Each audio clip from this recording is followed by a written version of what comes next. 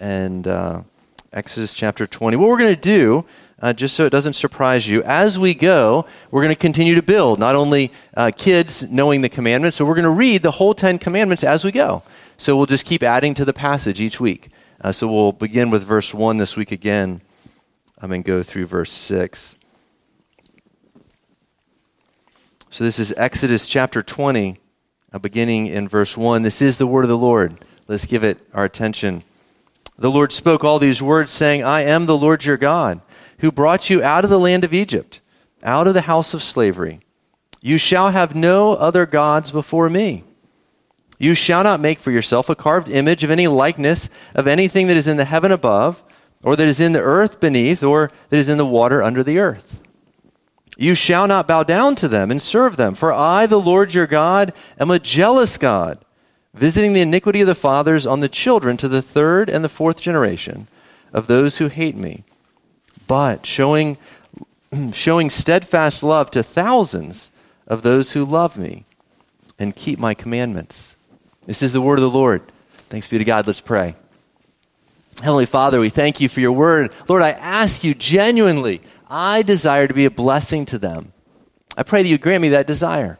I pray that they desire to receive your word. That's one of the reasons they're here. I pray they would be good soil, that you would plow up the soil, that the seeds would make it down and germinate. Lord, we ask this for your glory, by the power of the Holy Spirit, in the name of Jesus Christ. Amen. Amen. Well, we all love customization, don't we? Let me illustrate this for you. About 30 years ago, my family got our first desktop computer. It was glorious. It had Windows 3.1. I don't know if anyone remembers that. It was the very first time you had like movable windows on your screen. It was great. You couldn't customize anything, and we loved it. But then they added this new feature. Kids, I don't know if you imagine this. You can put like your own family picture on the background. You put any picture you want. Isn't that a great improvement? They did that somewhere along the way. Well, we love customizing all kind of things. I don't know if you've been to Starbucks recently or used the app. Do you know how many options there are? There's like oat milk and almond milk. You could do hundreds of different ways to combine things to make your Starbucks. And then fast food, you can get your burger just the way you want. The new update for the iPhone, you can actually customize your home screen, right? Your lock screen, what that experience is like. Let's see what else. Did you know that people used to just listen to the radio and they were helpless? Like someone else picked every song that they listened to. They had no control over any of it. Crazy, huh? Now we have playlists, and Netflix, it learns what you like, so it only puts movies in front of you they think you actually want to watch. Isn't it great? We live an experience where we can customize everything to our likes and dislikes. This morning we look at the second commandment. We discover, to our surprise, that God's not like that. That he actually says, I want you to worship me in this way. It just goes cross-grained to everything else we experience. Every other upgrade gives us more control, that we can customize our experience to our likes and dislikes. That's where we're going this morning. Look at page 7. You see the outline. It says 5 points. Worship that is forbidden, worshiping by images. Worship that's required, as God instructed. Then we jump back to what's forbidden, as we desire. 3 reasons from the passage, and then the motivation for worship, which is love. Let's begin with that first one. Worship that is forbidden by images. Let me make a distinction between the first and the second commandment. For a long time, I was confused by these, so let me explain it. The first commandment, we looked at this last week, is who you should worship. Okay? Who should be your God? You shouldn't worship your job, how you look, all kind of other things. He is to be the only God, who you should worship. This week is the second commandment. It is how you should worship, who you should worship, how you should worship. Okay, so this week is worshiping the right God the right way. Okay, now I know it's confusing because it says don't carve images, and so we think, okay, my idols are my job, how I look. But don't confuse those. It's who is your God, who are you going to worship, and then how you worship. This is very important. Look at verse 4. Let's dig into the text. It says, You shall not make for yourself a carved image of any likeness of anything that's in the heaven above, or that's on the earth beneath, or that's the water under the earth. That pretty much covers it all. What's interesting about this verse is it sounds like it's anti-art, doesn't it? I mean, didn't that just rule out all sculpture, all painting, all drawing? So it looks like on the surface that if you don't make any carved image of anything, anywhere, it sounds like anti-art, but it's not. So let's go on and see, what is he actually talking about? Beginning of verse 5. So verse 4 said, you shall not make. Verse 5 says, you shall not bow down to them and serve them. We say, oh, you aren't talking about art. You're talking about art for worship, sculpture for worship. That's the problem. Do you see? So it's nothing wrong with sculpture, artwork, or painting, or any of that stuff, right? But it's when it's for the purpose of worshiping. Our worship is to be imageless. God desires to be worshipped imageless. No, this is different, right? They just come out of Egypt. They had lots of images, right? Lots of idols. He says, no, my worship is to be imageless. Those three verbs are important. Make, bow down, and serve. You see them in verse 4 and 5. He's talking about worship. We're not to make anything to look at for the purpose of worship. Now, what's interesting about this is God made something in his image. Anyone know what he made in his image? You got it. It's us. Yeah, we're made in God's image, but we aren't to worship us. So there is something in the world that's in the image of God. The closest representation we have is humans. We aren't even to worship them. But he says, in my worship, don't carve things to worship. Some of you might have heard of Westminster Confession of Faith. They also wrote a larger and shorter catechism. This was written a few years ago in 1647. Ever since then, it's been the theological foundation for lots of churches. It is for our whole denomination, for the PCA. It is the core of what we believe. And it's all coming out of Scripture, right? It's beneath Scripture, but it's an orderly understanding of what Scripture says. 5 years. We can't imagine this. Dedicated pastors for 5 years wrote this document. So anyway, we're going to look at that some. That guide that I told you to hold on to, pull it back out right now. Look at lesson 3. Hopefully there was one near you. If not, I'm sorry, we ran out. But for everyone that had one in your row, turn it and you'll see that it says, what is forbidden? This is either lesson 3 or 4. What is forbidden in the second commandment? It says, the second commandment forbids the worshiping of God by images or any other way not appointed in his word. So 2 things there. We're going to talk about the first one now, which is by images. What does it mean to worship God by images? If you've had any exposure to the Catholic Church, you might have some idea of this. There's lots of crucifix, right? And this is, why don't we have one behind me? Why is there no big cross hanging with Jesus hanging on it?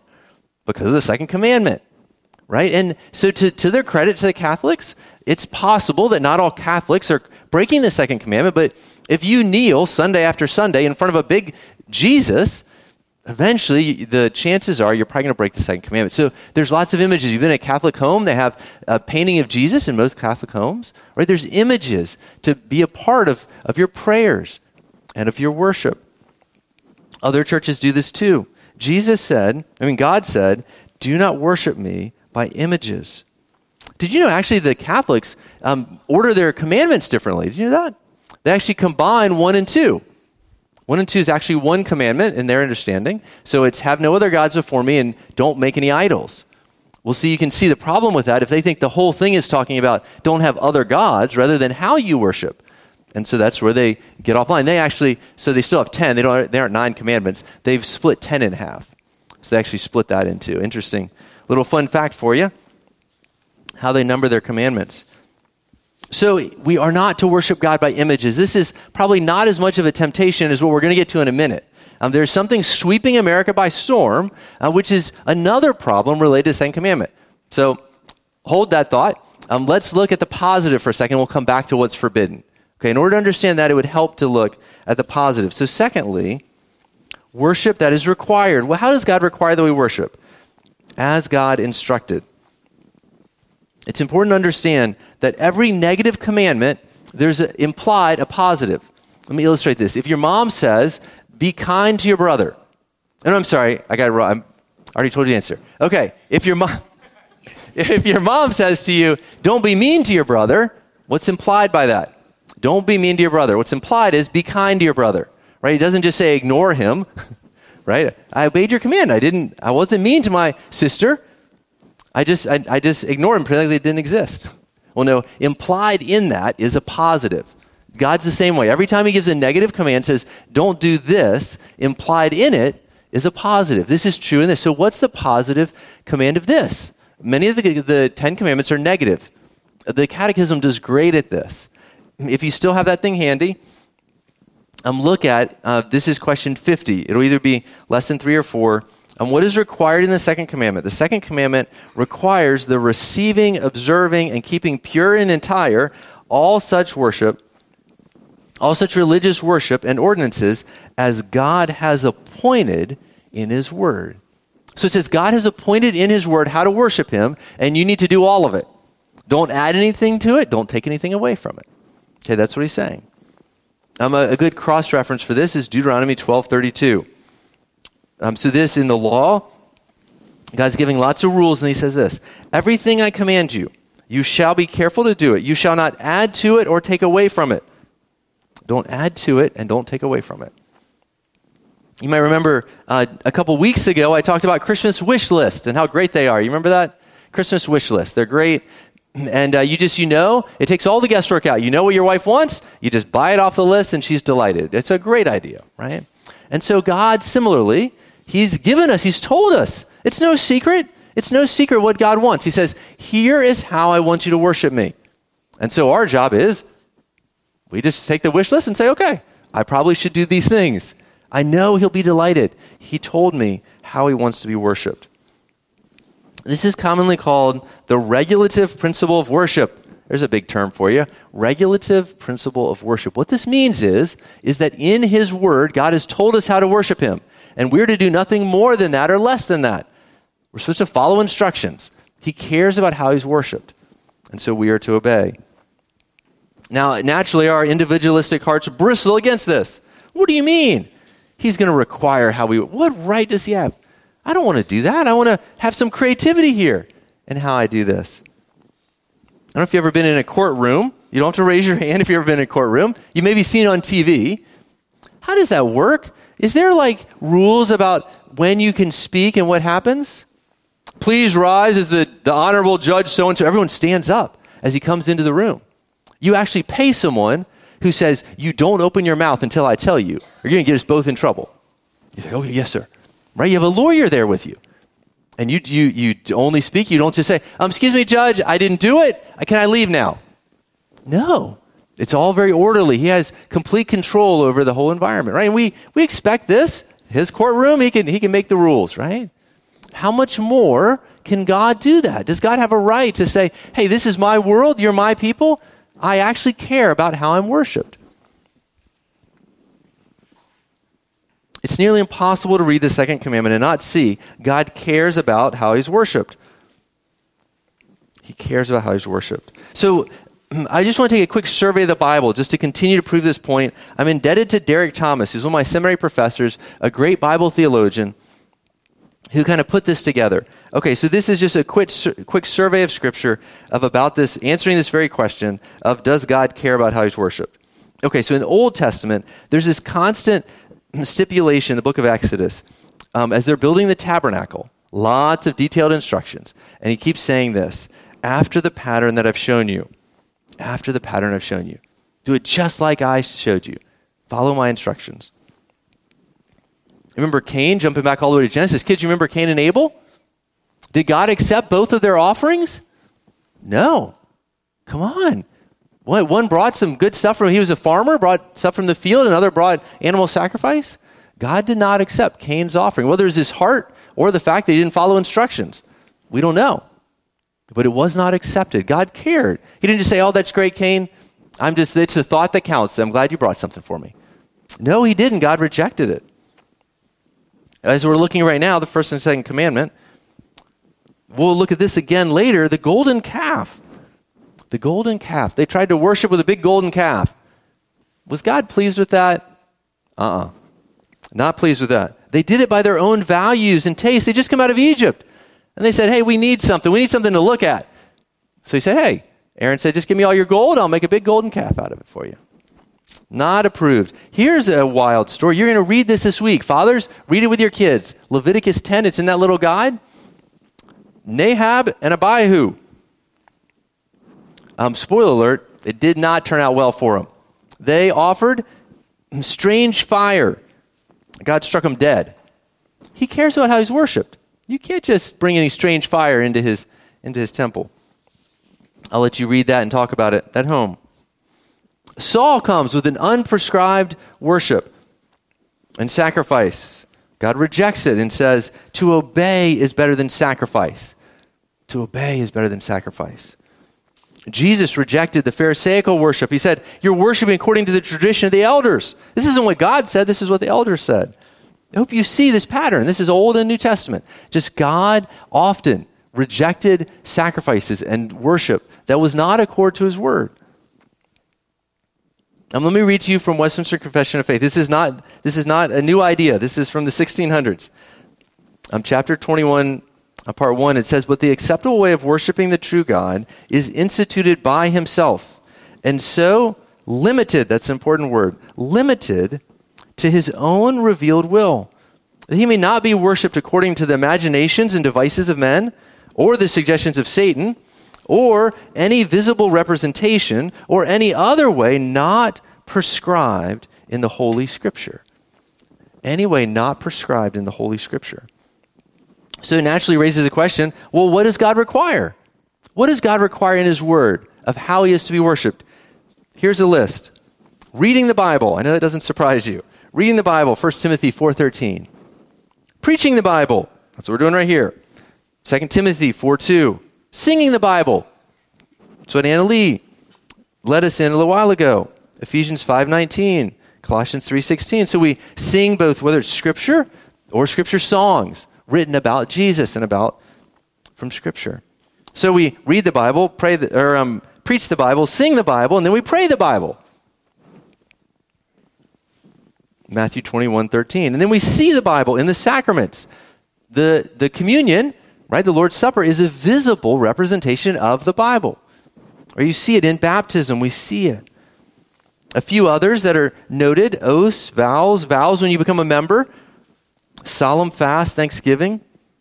So if you want to read about this more, Westminster Confession of Faith, chapter 21, it lays this out.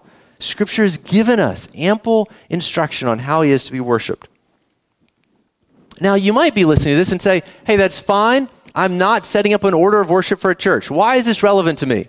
Fair question. It's extremely relevant to us as a church plant. We had to create this thing, right? We had to start with a blank sheet of paper and made it your bulletin, right? So that, obviously, this applies to us. It applies to any of you that are college students or kids. You will one day grow up and you're going to have to choose your own church, okay? So when you're choosing a church, God actually said how he wants to be worshiped.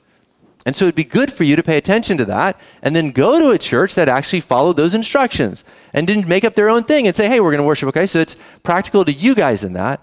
But there's another way it's practical to all of us. Do you know what that is? Is that in the Sermon on the Mount, Jesus takes the 10 Commandments and says, you have heard it said, don't commit murder. But if you're angry in your heart, you've committed murder, right? So what that means is for all of you, we set up a bulletin. I think it accords. Don't you see the list I just said? Don't you see that's basically our service? Right? We read the word, we preach the word, we sing the word, we pray the word. That's about all we got right there. It's nothing too exciting or wild, right? It's just a Bible and a bunch of different forms. Okay, but your part, what's your part in it? Well, you got to be here, right? So you're here, you got physically here. What's the other part?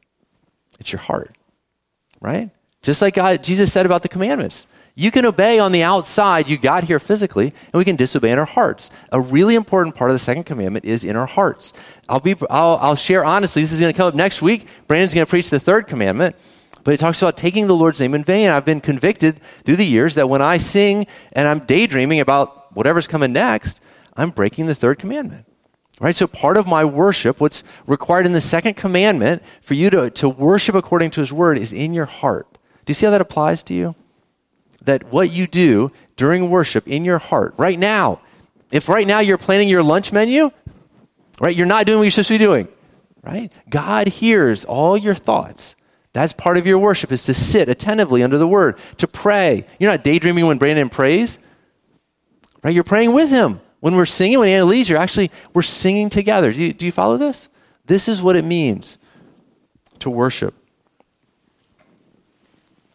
Now, something to note is, did it say how much scripture had to read? No, it doesn't say that. How long the prayers have to be, how many songs we sing, what instruments. Geez, lots of people fight about that. Should we just have an organ?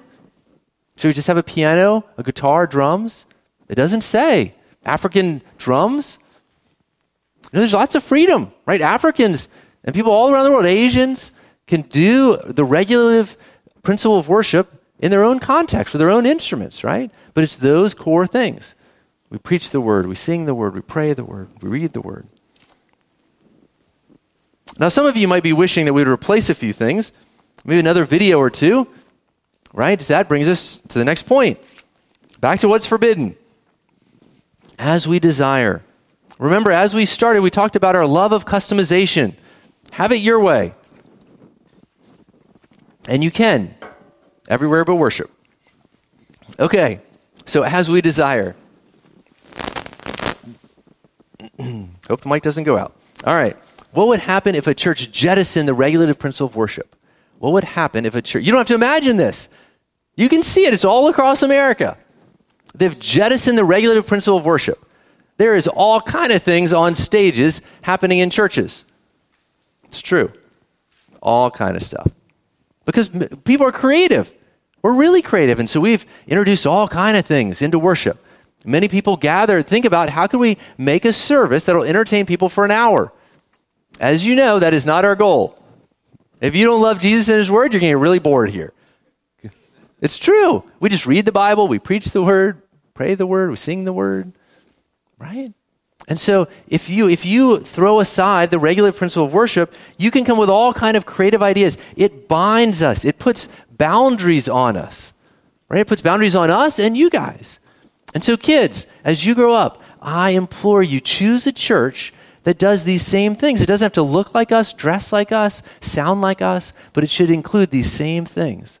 They should read the word, preach the word, sing the word, pray the word. It is what God requires. It is what he expects. So not as you desire. Again, look there if you have that little devotional guide. What is forbidden in the second commandment?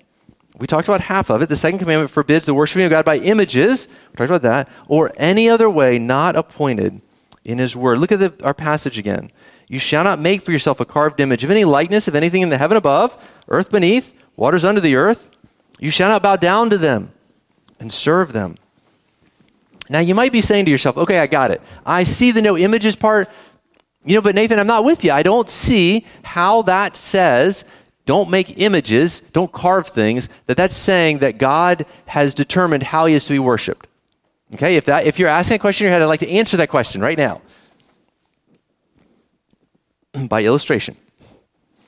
All right, if someone says to you, I don't want any clothes for Christmas, no clothes, the natural response is, what do you want?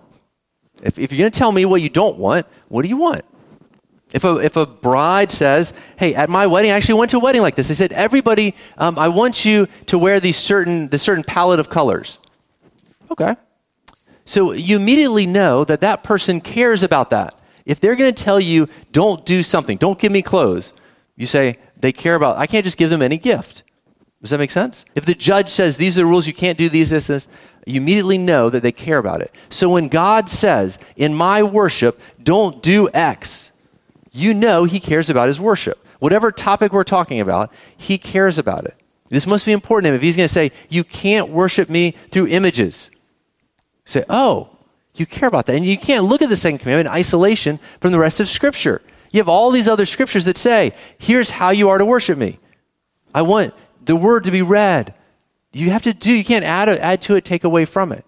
And so what the second commandment's been understood this way ever since the 1600s and all the way back, since it was given to us.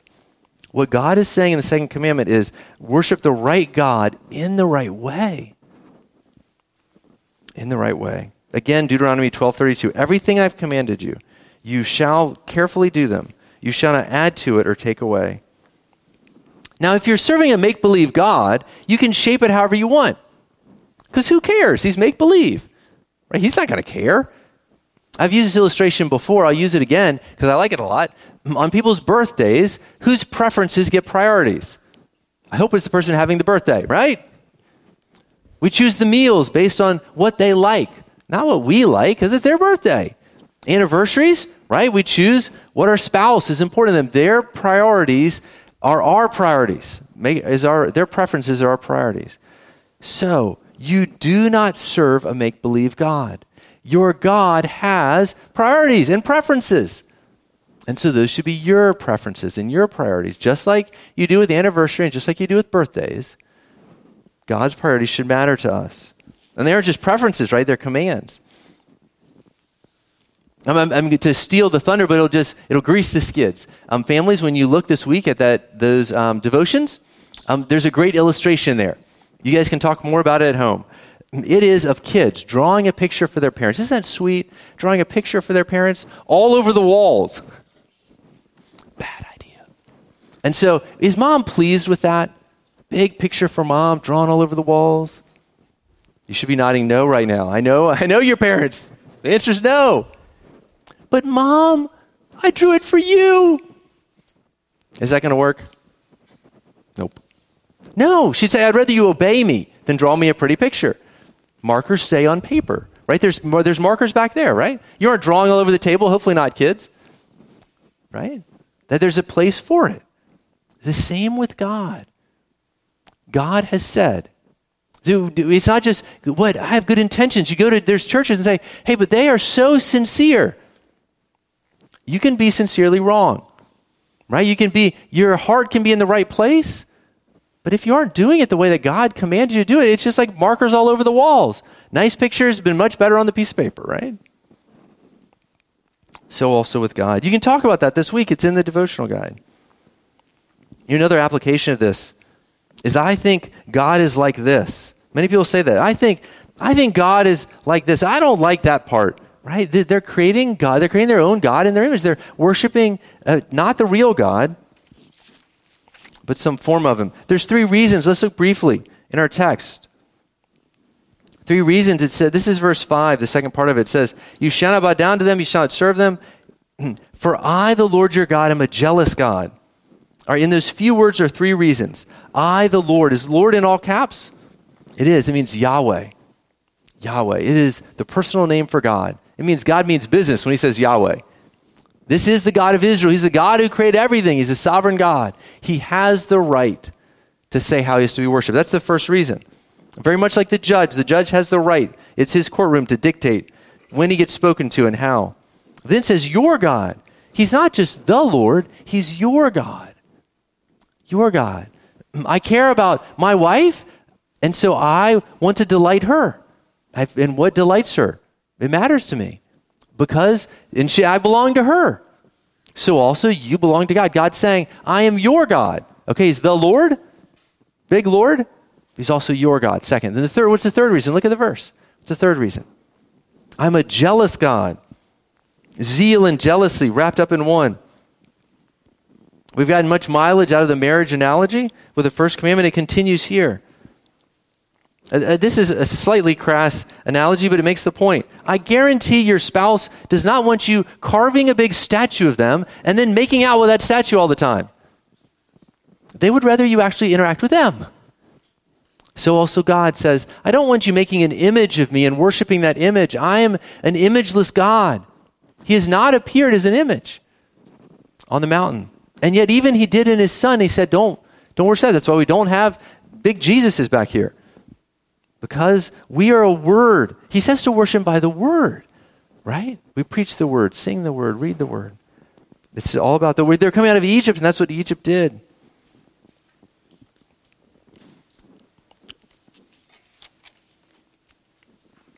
But it goes on. Look at the strong language after that. I am the Lord your God. I'm a jealous God, visiting the iniquity of the fathers. Now, this is interesting. On the children to the 3rd and the 4th generation of those who hate me. Now, hate's a strong word. Do you mean that worshiping God just however you want is actually equated to hate? Isn't that what the verse is equating it to? I mean, what else here is to be hated? He's saying, if you just do it however you want, that's like hating me. When God says, I care, and then we say, I'll just do it however I want. Now, do you feel like this is unjust to punish to the 3rd and the 4th generation? Many feel like it is. For this to make any sense to you, you have to understand, from a big term, it's called federal headship. So Adam, remember Adam and Eve? So Adam was our federal head. He represented all of us. And so when he sinned, he plummeted all of humanity into sin. All of humanity into sin. And so he represented all of us. We have this in our government. When they make good decisions, we're blessed. When they make bad decisions, we reap the consequences, right? We elected them to represent us. So also, we have representatives. And so fathers, you are the representative for your family. God has interacted with families as families through all of history. You have a big role. Whether you know it or not, so I want to tell you, you have a big role. And so it says, third or fourth generation, kids, count with me. You're going to need your hand again. Okay, your first generation. Second generation would be your kids. Third generation is who? Your grandkids. Fourth generation would be your great-grandkids. They all lived in, for most of history, families lived in one house. This is about as long as any family would live. You're not going to really see anyone past your grandkids or your great-grandkids. It's unlikely to get past that. And so the consequences are going from generation to generation. Now, don't misunderstand, fathers. What I'm not saying is that God would punish your innocent children for your sins. He won't punish your innocent children for your sins. He says this in Ezekiel. He says, the soul who sins shall die. The son will not suffer for the iniquity of the father. But here's the thing. Philip Ryken says this well. It says, it's not only the fathers who hate God, but also their children. People who struggle to see the fairness of this command usually assume that although the father is guilty, his children are innocent. But the children hate God as much as their father, and you can understand based on how they were raised. Right? They're all in the same house. They're being raised by a father who hates God. Therefore, it's fair for God to punish both the fathers and the son. Multiple generations. That sounds pretty bad, but thankfully it's not the end of our passage. There's more. Fifth and finally, briefly, love is our motivation. Look at the next verse. So he will judge those to the third and fourth generation. We got to take this seriously, fathers. But then it says, but showing steadfast love. There's that word from the beginning of our service today. Steadfast love, covenant faithfulness to thousands, not just 3 or 4. That basically means forever. 1,000 generations, 1,000 times 30, that's a long time. 1,000 generations of those who love me and keep my commandments. This is so important because if you look at the second commandment as just this boundaries for lifeless, dutiful obligation, that's not what we're talking about here. Those who love me. Jesus said it well. Those who love me are those who have my commands and obey them. The Pharisees obeyed every command to a T, but their hearts were far from God. Brothers and sisters, I hope your hearts are not far from God. What God requires in worship is hearts that are full of love that overflow in singing and praying and sitting under the word preached because you love God. Jesus said it well, to worship in spirit and in truth. Are the only 2 options heartless, dutiful obedience or passionate disobedience? Is that our only 2 options? Heartless obedience or well-meaning disobedience. I mean, is it only kids drawing on the wall? No. You actually, kids, you can draw on there's paper right there. Draw on the paper, okay, kids? So we can actually worship God from love in the way that he requires. You don't have to color outside the lines to love Jesus, right? As far as our worship goes. Our passionate love should drive us to passionately worship him as he requires. This is so important. So I hope you understand as we look at this, yes, this should be like a mirror.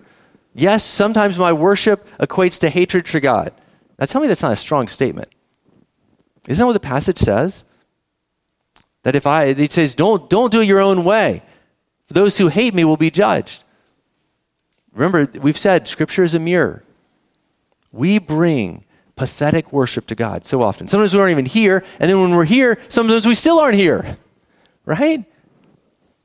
And so that is what brings us to the cross, right? Jesus, thank you for dying on the cross, because even when I try to worship Jesus, I still do it pathetically.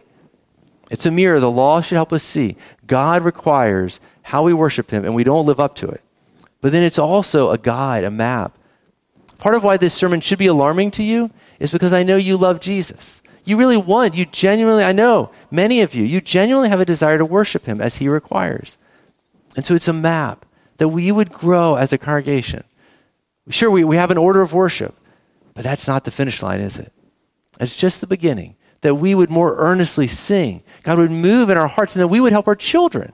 You're training your children how to worship. I see many kids here. That's great. You're watching your parents worship, and that you would learn that you too would worship God in spirit and in truth.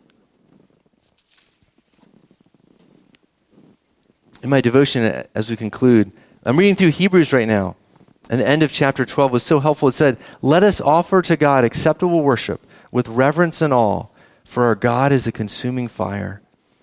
Our God is a consuming fire. He's dangerous, but he loves us. Remember Aslan, if anyone's seen Chronicles of Narnia? He's not safe, but he's good. So he said about the lion. You serve a powerful, amazing God. If we could see God and how amazing it was, we would fall down on our face and we said, well, I'll worship however you want. You just tell me. You are God. Oh, that I pray that for us. That you would encounter Jesus. You would encounter God, who is a consuming fire. And as you do, it won't be a big stretch to want to worship him as he commands. It will be our delight. Let's pray. Lord, I pray that you would help me worship you in spirit and in truth. You'd help us all worship you. I pray that kids would grow up. And when I go to just some church that's way more entertaining than us, but it's long thrown aside the regular principle of worship, but they would worship you as you require. They would delight to please you. They would see there really is a God who is a consuming fire. God, help us see you and understand you, and help us even now as we respond by singing. Lord, help us mean the words that we sing. May we all grow as a church as we obey this command. You said don't carve images and many other things about how you are to be worshiped. Lord, it is our genuine desire. Please help us in our weakness. We pray in the name of Christ. Amen.